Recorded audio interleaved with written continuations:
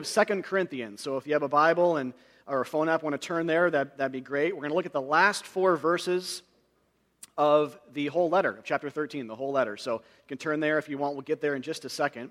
But Paul's closing, so this may not be a shock, but it is Paul's closing, kind of like the introduction did. I talked about this several months ago, too, about the intro. But historically, it follows some of the customs of ancient letter writing, but theologically, kind of one last time, Paul, or sort of God through Paul, is going to take us on a deep dive into some of the depths of the knowledge of the gospel of Jesus Christ, as well as into some important aspects of what he wants churches to be like and sort of to do in light of the theology and exhortations that were included. So kind of have your ears open, antennas up for that coming up today too as well. So. But a couple of things to start off. I want to start with a summary of what Paul has basically been saying in the letter. This is a very crude summary. It's actually not really meant to be a summary of the whole book, because there's so much that we've talked about these past few months together. But a summary of Paul's priorities, I'll call it, that kind of serves as a summary maybe of the last couple of chapters at least. But if you're new to the book, this will hopefully help you get your bearings, but also serve as a way to be a context for the last 4 verses. They do relate in a way, and I'll get to that later. But one of Paul's big priorities in the book of 2 Corinthians, this letter, has been to teach the Corinthians, to show his love for them. He wants them to know that he loves them, even though they reject him as a leader. So that's a big part of the book that I know most of you have been here for, but if you haven't, just know that this church that he started, he knows most of these people personally, maybe not all of them at this point, he's been away for some time. But he knows them personally. He has a deep, deep, deep love for them. He's been at pains to show that, even though they're starting to reject him or not appreciate him as a leader. Now, one thing I want to say kind of off of this is a reminder that this book is a letter ultimately from Christ to us, written not by ink, but with the Spirit of the living God, even with his own blood spilt for our sins. So if that, actually kind of quoting there from the chapter 3, if you remember that, Paul talks about the church actually being kind of a letter from Christ too, so it's a little bit different angle, but in the spirit of that, these are ultimately letters written from God to us, because Paul didn't love Hiawatha Church, right? That'd be anachronistic to say that, but God did.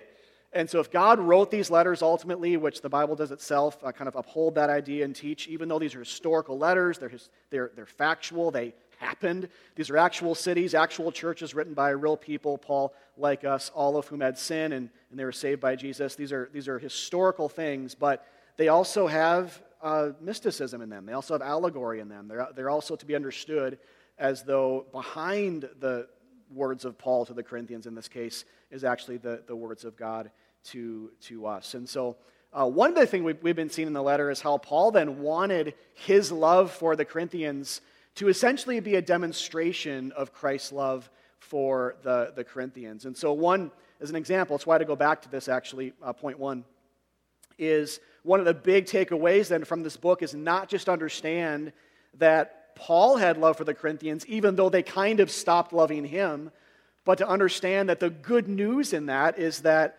Christ's love for us is not dependent on our love for him.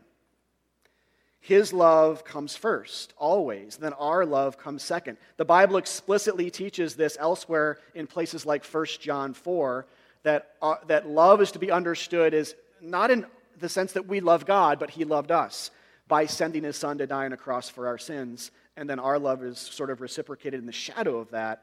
But it also says that motif and theme implicitly here throughout the love letter pages of 2 Corinthians, which again is a letter from the Spirit of God himself to us, written not by ink, but by the blood of Jesus Christ himself. I'll come back to a little bit of that later on. That's been a big theme in this book, especially if you're just joining us in this series, just to understand that. The second point, or one of Paul's priorities, is that they would believe the true gospel, the good news of Jesus' death and resurrection. 3, that they would come to understand that he is a true apostle or true church leader or true sent one from Jesus Christ to be kind of a harbinger in a way, but an establisher of the first century church that began in Jerusalem, but now is spreading throughout all Asia Minor into these Greco-Roman port cities and beyond, all the way to Rome and and beyond. Actually, in Romans, Paul mentions Spain, so he wants to go that far to just sort of the very outer reaches of the Roman Empire, the kind of the western fringe. That's where he wanted to go. So, but anyway, Paul wanted them to know, because they were starting to disbelieve this, that he actually is a true apostle. He has the marks of apostleship. And then in that, to reject the teaching of the, quote, super apostles, his term, kind of a sarcastic term because they weren't super, but they're acting that way, which pushed law on top of grace, or obligatory commandment keeping on top of the grace of God. And then on top of that, not to say, Paul's not saying, and Jesse talked about this last week, but not that they would necessarily think highly of him, but that they would accept his teaching, whether from him or someone else. And then finally, that they would love each other. This is a big priority for Paul, that they would love each other either by way of financial support of other poorer churches in the region. That was a big part of chapters 8 and 9, if you remember that. Or just simply by way of acts of love and kindness and agreement within their own local church, or the church as it's represented in their city. Again, this being Corinth. All right, so let's read with those things in mind. Let's go and read the last 4 verses of the chapter and of course the whole book as well. We'll start in verse 11, and we'll come back and really kind of go verse by verse through this today. So verse 11, Paul says, "Finally, brothers, rejoice. Aim for restoration. Comfort one another. Agree with one another. Live in peace, and the God of love and peace will be with you. Greet one another with a holy kiss. All the saints greet you. The grace of the Lord Jesus Christ and the love of God and the fellowship of the Holy Spirit be with you all." All right, so I want to start back in verse 11. Like I said, we're going to go through this kind of a verse at a time, or 3 big sections today. So let's start with verse 11. Paul says, "Finally rejoice." There's this idea here that Paul, again, even though this came up thematically in the letter, Paul wants rejoicing and he wants agreement and unity and restoration relationally in the church. So basically, the introduction to the conclusion, if you want to think about it that way, is finally, brothers, rejoice. Be happy in the Lord. And that word brothers is from the Greek word adelphoi, which can be inclusive to mean brothers and sisters, or exclusive, referring only to men. Or think of like how we use mankind, that phrase, to be inclusive of both genders, obviously. So here it's clearly inclusive to refer to the whole church, so male and female, leader and non-leader. He's just saying here, all of you rejoice. Be happy in God. Worship Him. Sing a song to Him who has saved us at great cost to Himself. Or maybe to think, isn't it a miracle that any of us are saved at all? That our churches, that the church in Corinth exists at all is a miracle. That the church in Minneapolis in the 21st century, Hiawatha Church, that we exist at all, it's a miracle. It's not the works of man, it is the work of God. And in the end, isn't it really just that alone that really matters? That God loved us at great cost to Himself and that we are saved forever because of it? And I love that his letter ends this way in light of all that he's said up to this point, because much of the content of the letter, as we've been dealing with, has been kind of orbiting around the idea of disagreement in the church, or seeking to mend relationships, and overall addressing fairly big issues and problems like rampant false teaching and rampant sin. And so Paul is saying here, he's basically giving the final word to optimism. He's saying we have much to be thankful for as Christians, even when we suffer, even when we disagree. And that is a really great principle, by the way, for how to get through petty issues as a church. By God's grace, we are, some of you have been here for a few weeks, some of you have been here for 14 years, like myself. But in general, God has been really, really, well, He's always been good to us. But in general, we have had a lot of health as a church. But this is helpful. When we are at odds with someone at Hiawatha, that has happened, will happen, it's going to happen. When we're hurt by them, or when we're in disagreement with someone, like Paul was with the Corinthians, remember, sometimes the best way to get past it is just to worship together, to focus more on the big things so the small things are kept in check and become less important. We say a lot here when we talk about our values in our intro class, or even just when we teach the Bible. We are a community built on the bloody cross and the glaringly empty tomb. Not a small worldly agenda, not a social or political cause, nor are we a social club or any such thing. We're a church. And when we rejoice in the gospel together, and I think Paul knows this, that's why he's signing off this way. When we rejoice in the gospel together, we will save ourselves essentially from poor theology, because poor theology doesn't rejoice in God. Instead, it seeks to work harder to fix things, and it makes us impatient or frustrated when we're not seeing results, or fearful, maybe crushed, when we start to view our relationship with God based on something other than grace. But it also saves us from bickering and from infighting. And so, again, Paul is saying we have much to be thankful for, Corinthians. God is saying to all of us, to the church at large, we have much to be thankful for.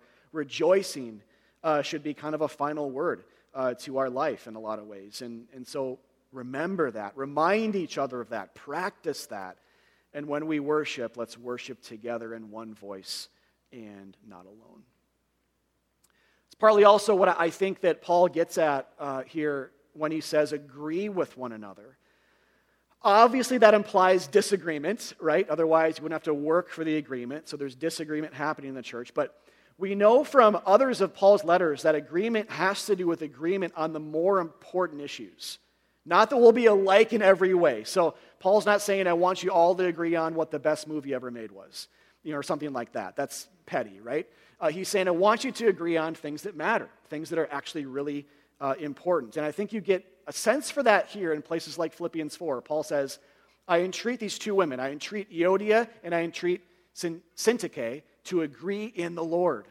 It's not just to agree on things, and to be perfectly alike, but to agree in Jesus, to agree on the Lord. These are two women that were fighting in the church, and he's begging them to agree on Jesus, agree on what the gospel is, agree to put Jesus first, and other things at best a distant second. 1 Corinthians 2:2, remember this? This is his first letter to the church, of course, but he says, when I planted your church, Corinthians, this is the mentality that I brought. I decided to know nothing among you except Jesus Christ and Him crucified. I chose to not know things except the most important thing. I chose to lay those things down. Not that we never talk about these things, but I chose to know only, essentially, Christ, and not just the God-man, but Him crucified for your sins. That's what I chose to know. That's what you heard and believed. That's what established you. That's what gave you unity. That's what made you a church at all. So why are you moving on from that? Right? This is kind of what he's been saying in the letter. Is it a shock that you have disunity? It shouldn't be, because you've moved on from this. You centralized secondary matters rather than, sort of beat the drum of the main things. So this is what he's wanted. And I think as a church, practically, if we agree on Jesus, everything else will probably work itself out. Doesn't mean there won't be bumps, but things will probably be worked out. If we don't agree on Jesus or in the Lord, then that thing, whatever it is that we're putting on the throne, that becomes the stumbling stone towards unity. It's just going to. There's no way for it not to. And again, I think Paul knows this. That's why he's kind of signing off this way. But guys, I was thinking about this past week. I've read this 100 times, but I was really trying to slow down and read this. And that statement, agree with one another, that is radical teaching, is it not? Like, that's crazy. To say, agree with one another, to a setting or a church where people have rampant disagreement, and then to expect it to be possible. I mean, he's like saying, agree with people that you disagree with wholesale, or agree with people that you don't get along with. And I think it begs the question, how, right? Especially if you have strong disagreement with people. And his answer has been throughout the book, by way of Christ, by way of Jesus. Agree in the Lord, disagree on the minors, but in both those spaces, have unity. Think alike.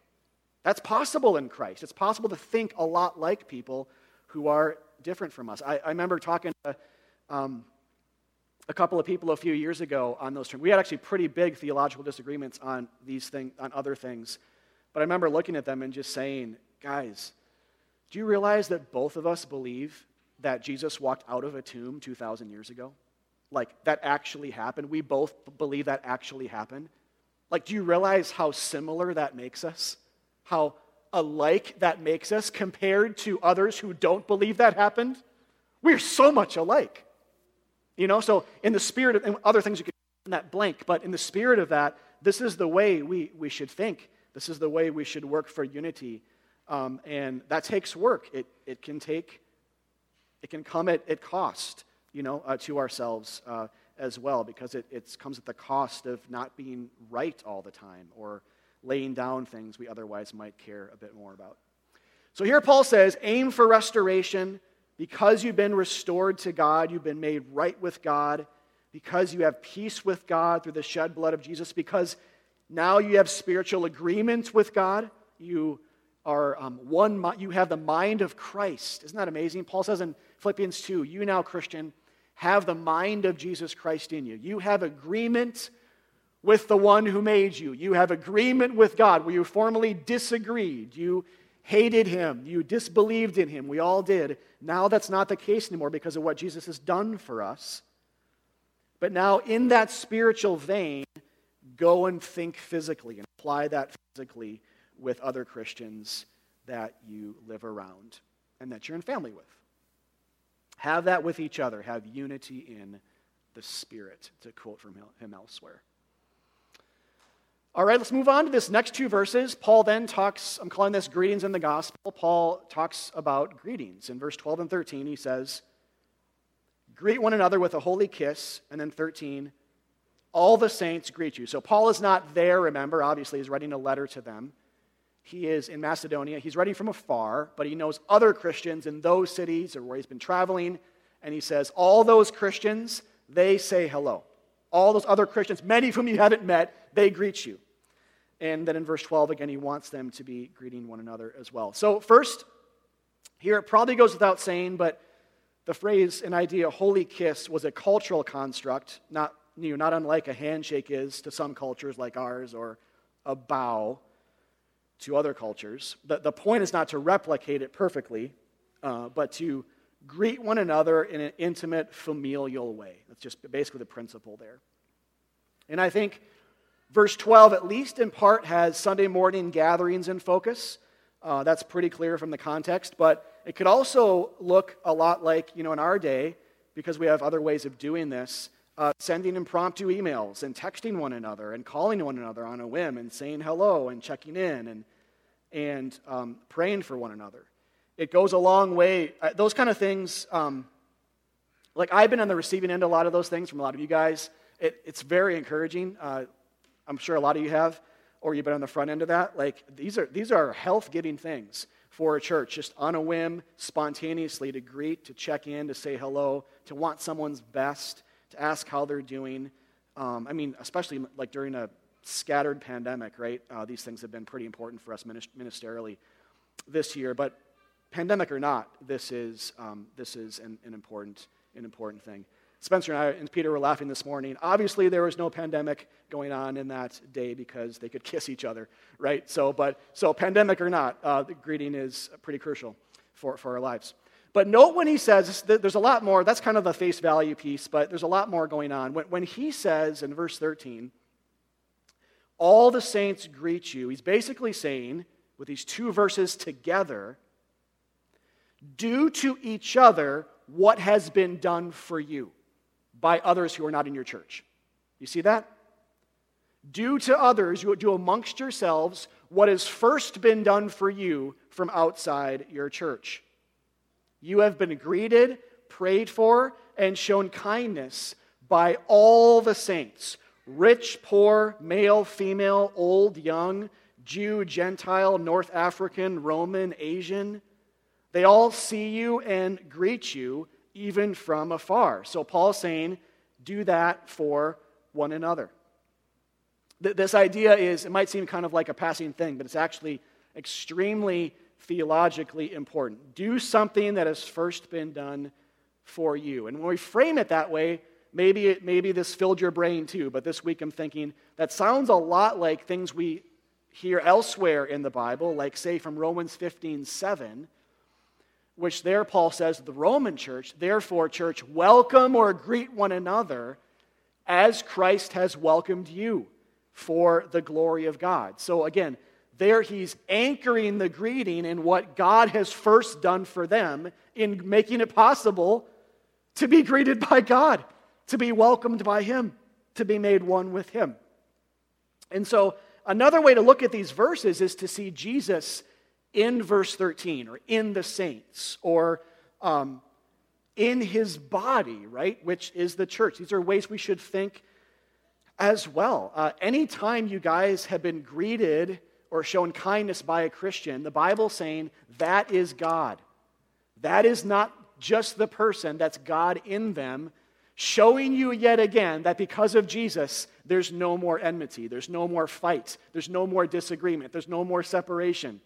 But in Christ, God says, hello, my son or daughter. I love you. And when the church is filled with greetings, it's filled with many dramatizations of that gospel truth, where we might sing it explicitly or preach it explicitly or eat it in communion. When we greet one another, we remember God first greeted me in Jesus, and because of that, it can spill out now. The cup can overflow and spill over the table of the church, the table of our lives, into other things. And so it's kind of a deeper meaning idea. When seeing Jesus in the saints gives us this deeper meaning of God greeted us graciously through his Son, but not without paying the ultimate price. And actually, verse 12, too, the language of verse 12, specifically holy kiss, even takes on a deeper meaning here, too, in helping us remember that Jesus was kissed by Judas. If you remember this in Matthew 26 and other places, all the Gospels mention this, but Judas, one of Jesus' best friends, one of his disciples, betrays Jesus. He kisses him to expose his identity. It's a kiss of betrayal right before being crucified. That happened so that future kiss greetings between two at odds parties could take place. First and foremost, between us and God, Psalm 2:7 says, kiss the Son, speaking of Jesus. But secondly, between us and other Christians. And so I'll try to simplify it and boil it down or say it differently by saying it this way. The way that God greeted us was to first be kissed with betrayal. Jesus was kissed and slapped on the cheek and then crucified so that we can be greeted lovingly by God and not in fear of rejection. And so that now we can greet others in love and with a pure motive. And I think Paul embodies this well in the letter, that even though the Corinthians have major issues personally with him, and that as a church community they do as well, even though they're entertaining false teaching, even though they're sinning against Paul and God, even though all that's in place, the letter ends with a greeting. And it's the same with us. Like, our story will end not with our sin being replayed, not with a fiery expectation of judgment that Hebrews talks about, but instead with a loving greeting from God on a new earth. That's how your story will end, Christian. And if you're not a Christian, if you become one, that's how your story will end as well. But here's the thing. That's only possible because Jesus first took the kiss of death on himself for us in love. He absorbed our problems. He took on the thing, a negative version of the thing, so that the positive version could be experienced by us. I saw a YouTube video yesterday. It's kind of similar, kind of not, but I thought I'd mention it. It was of one of those videos where someone's shaving someone's head because they have cancer, or in this case, it was this guy's girlfriend who had alopecia. She was losing her hair. You guys ever seen these? And then all of a sudden, they turn the razor on themselves, and they start shaving their own head after they, just to kind of like create love and solidarity, for that person. They're pretty emotional and powerful, because this happened. This guy's like shaving his girlfriend's head, and then he finishes and goes right to his head, and she sees it and just breaks down, and just weeps, And I would say, I'm watching this thinking, I'm being deeply moved, but she clearly is more. that the reason why she's crying, the reason why this is emotional for us, is because that's really what you're seeing in those videos is Christianity. That's really what you're seeing, is we ourselves were kissed by death, but Jesus became that for us on the cross. We became sinners, we're sinners, but Jesus became that for us on the cross. We deserve death, and we're dead in ourselves, but he became that death or took on death on the cross in love, right? When he didn't have to. You see? Like, we should have that same kind of emotive response to the gospel that we have in the grand scheme of things, these lesser YouTube videos, even though they're real, the Spirit of God can be in them as well. Like, that's what the gospel is. God took on our pain. He took on our sickness. And in this case, with the kissing idea, that's what happened. Death kissed us, but Jesus was kissed much more by it. So instead, we might have perfect union with God. We might kiss the Son or have perfect union with him and experience that lovingly in Christian community as much as the Lord provides. All right, this last piece is the idea of the Trinity be with you. So verse 14, again, Paul, this is the last verse. Paul says, the grace of the Lord Jesus Christ and the love of God and the fellowship of the Holy Spirit be with you all. So, interesting tidbit here. This is the only time that Paul explicitly ends his letters with a Trinitarian greeting. In other words, where each person of the Trinity, Father, Son, and Holy Spirit, is clearly named and kind of linked with an attribute or a thing that he wants to be with the church. But that's actually one of the big things to see is these are things, not actions. Things to be with people, not actions to be worked out. You guys see that?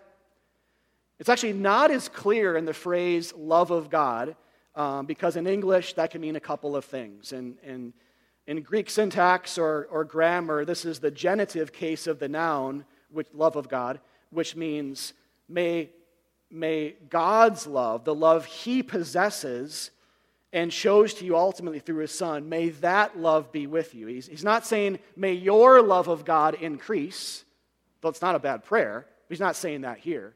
It's not our love for God increases. It's the love God possesses, that would be with us. That's the thing or the noun, the thing that would be with. It's not something for us to work out, but a thing to want and to pray for and to wish to be with Christians and a church forever, indefinitely. It's a great prayer, a great wish, a great blessing or benediction at the end.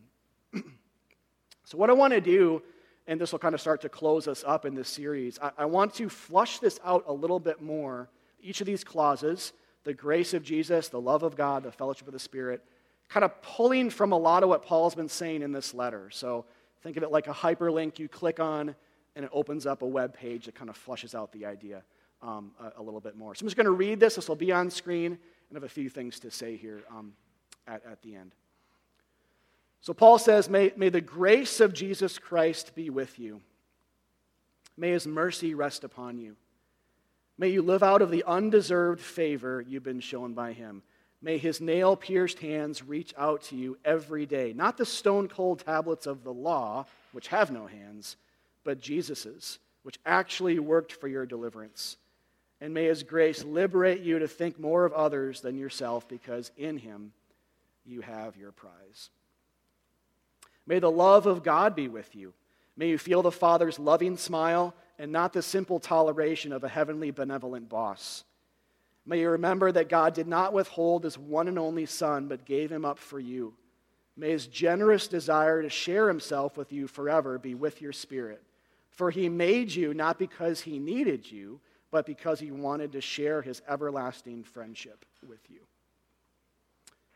And then may the fellowship of the Spirit also be with you. May this mystical and beautiful reality always be with you, that Jesus Christ is in you, that you have fellowship with God by way of the Son in the Holy Spirit. May his union with you by the Spirit, not by the works of your hands, liberate you to stop striving and instead to start gladly resting in the spirit of Mary, not Martha. May you have fellowship with his church as a physical demonstration of this reality, so your salvation is dictated by a relationship and not by a type of self-centered, individualistic asceticism or moralism. So again, I hinted at this before, but let me read this to you actually. Like the letter, like 2 Corinthians, ends not with a threat for disobedience or sin, nor with a promise of reward for doing good, but instead with a pronouncement of grace, love, and closeness with God, so does our own spiritual journey end this way in Christ, both now and in the future and forever. I think that these segments of the letters, really of the whole Bible, they might be easy to read over and think there's not as much there. But if you guys, speaking to those of you who are Christians here especially, if you guys ever doubt, if you feel distant from God, if you sin and feel shame or guilt, if you struggle to remember what the essence of the faith is, or on the flip side, on your best days when things are going perfectly and you're tempted to trust in circumstance or your own strength, to think too highly of yourself, either end of the spectrum, if and when you get in that place, read the ends of the New Testament letters, because the ends of the letters are the ends of the gospel. It is a period on the sentence of your salvation. The letters end this way because the gospel ends this way. There's nothing else. If there was, the letters might continue differently. But Paul says after all has been said, the end, the summary, the period on the sentence of what it means to be a Christian is the grace of Jesus Christ given to you, and you received it. The love of God that you bask in, the fellowship of the Spirit, so you're not living for your own devices and purposes and ambitions anymore, but you've been brought into the family of God. That is it. If you ever doubt or struggle to believe that, or you start listening to lies like I do, all of us do, then read the ends of the letters in the New Testament and look at the periods, look at the benediction, look at the summary, look how he signs off, and then believe. Like in this case, the grace, love, and fellowship from God through Jesus our Lord is ultimately it, and we have that. There's no more mountain to climb, no ladder to ascend, no further mystery to solve. Christ has solved all mysteries, clarified all tensions, answered all questions. That's why they call him the fulfiller of the Old Testament, the fulfiller of the mystery that was kept secret for long ages, but now has been revealed, Romans 16 says. And so Paul says, rejoice, church, be happy in this. Lift your heads, walk upright. Be happy that God has died for your sins at great cost to himself. He's given everything up so that we might be brought in. He has agreed with us. He has made union with us. As Colossians 1 says, the gospel of Jesus Christ, everything I just said there, Colossians 1 says to that church, the gospel came to you. Isn't that amazing? So the gospel is not something you sort of came to or found or went and traveled and found. Other religions talk that way. We don't take pilgrimages as Christians to other places as though we think, what saved me is my worn down soles of my shoes. Look how far I traveled. That's not how we think. Instead, we say, the gospel of Jesus Christ came to me when I was least expecting it. It kicked down the doors of my hardened heart. So I can't boast in myself, Paul says earlier in this letter. I can't boast in myself. It's a boastless religion. I boast instead in the Lord. And I rejoice in that the gospel of Jesus Christ came to me, and I believe because he softened my heart. I reciprocated it only because he first loved me, and he showed me that. This is why Paul says rejoice. If these weren't true, we couldn't really truly be happy in the Lord and rejoice, because there'd be more work to do. But instead, Jesus says, believe in God, believe also in me, he says. Believe in the Father, believe also in me. Right? I came to give you peace, a peace the world does not understand. And in that vein, Paul signs off. And again, guys, I would say so should we. Not that we keep saying this, right? But the end of the mantra of the gospel is always Christ crucified every day. And today is no exception. Let's pray. Father, thank you for this passage. Thank you for the book. Thanks for leading us as a church through the book of 2 Corinthians these past several months together. And God, I pray for myself and everyone here that the book would continue to get rich and beautiful for us. There's a lot more in the book that certainly we didn't have the time to unpack, and things that we could see more clearly. So I pray that it would be a sweet book for us the rest of our lives as individuals and as a church. But thank you, God, for the love in it, the suffering towards obstinate people like us. Your love was given not to worthy people, but to unworthy people. And that's what makes it so beautiful. Enemies, not friends. Disagreeers, not agreeers. Jesus, thank you for taking on the kiss of death, that we might have the kiss of God, and that we might be able to have that familial, intimate love with each other as a church family. Help us in that way. We pray in Christ. Amen.